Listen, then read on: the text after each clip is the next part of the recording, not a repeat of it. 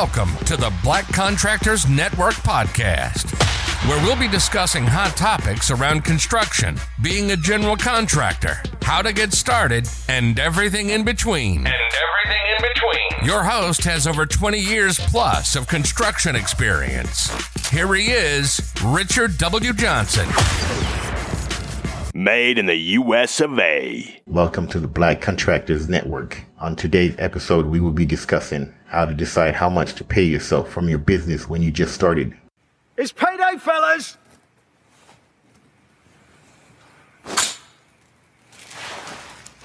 I said it's fucking payday, motherfucker! Being your own boss has its perks. You can decide how much you earn, what you earn it on, and when. This is great, but how do you decide how much to pay yourself? I often get asked, how much should I pay myself? While this question can seem intimidating to answer as a new entrepreneur, it is also a pretty reasonable question. There are 3 different factors we need to consider when determining how much money to pay ourselves that only you can ultimately determine with the help of your accountant or bookkeeper. While it may seem like a tough task, I'm here to offer some ways you can figure out how much of your company's success you really deserve. Before you can get a number on how much to pay yourself being your own boss, you will need to know what your business needs, for example. Know what your business needs to pay for. Know how much you need to save for taxes and insurance. Know how much you need to save for retirement. Know how much you need to save for other expenses. Know how much you need to pay yourself. Factor number 1 in your business expenses every month. You need to know exactly what your business expenses are and how much you'll spend on them, so you can figure out how much money you need to earn each month.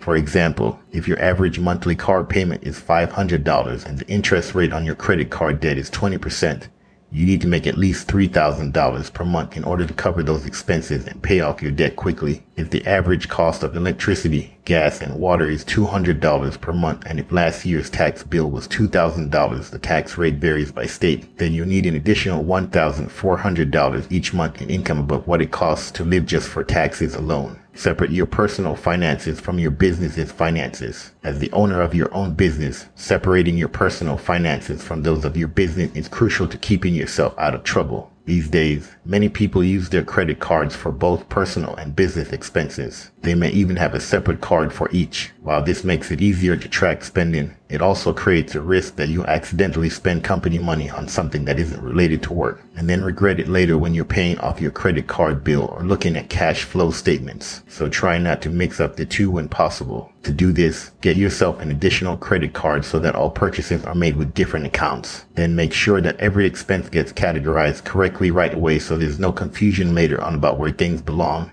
If it was purchased with personal funds, even if it was used at work sometime during the same day, weekend, month, whatever else time frame, write down what happened with whom, etc. so there's no doubt as to whether or not this particular item falls on the company expenses category or personal. And finally, don't ever use one account for both purposes. Keep things separate. Factor number 2, estimate what you want to make. When you're your own boss, there's no one else to pay for your expenses. You get to decide what those are and how much money you need to make in order to cover them. In other words, the first step towards figuring out your desired salary is estimating what it would take for you personally to feel comfortable financially. This means taking stock of all of your monthly expenses and then making sure that they can be covered by the income generated by your business. If these considerations seem daunting at first glance, don't worry. You can use a calculator tool that will help guide you through the process of identifying these numbers.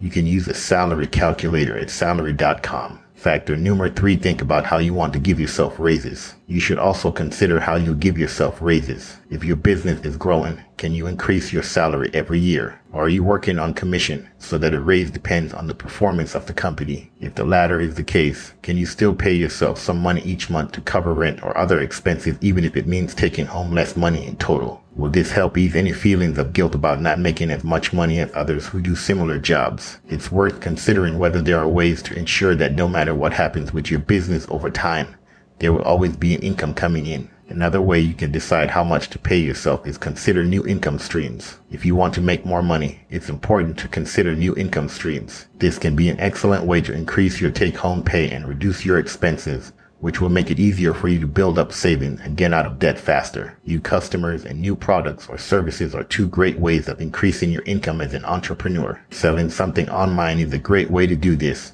especially if it's something that people want but don't have access to locally. For example, if you live in California, consider how much value customers would get from what you're offering and whether there are any other options on the market that aren't quite meeting their needs.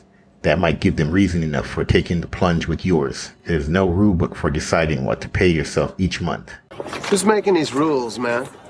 Instead, it's up to you to decide how much you're worth and whether your business will be able to sustain that number. You don't have to be overly greedy. Don't make the mistake of cutting yourself too thin either, though. It's important for your business to keep a healthy running balance, after all. However you choose to pay yourself, just make sure you aren't stealing from your future or your employees' futures. We recommend making the full payment every time. It's the only way to ensure stability for everyone in your company. Wrap it up. And that's a wrap for this episode. Catch you guys on the next one, and remember, unity is the key. Thank you for listening to the Black Contractors Network. Make sure to like, rate, and review. See you next time. Be safe out there and take care of each other.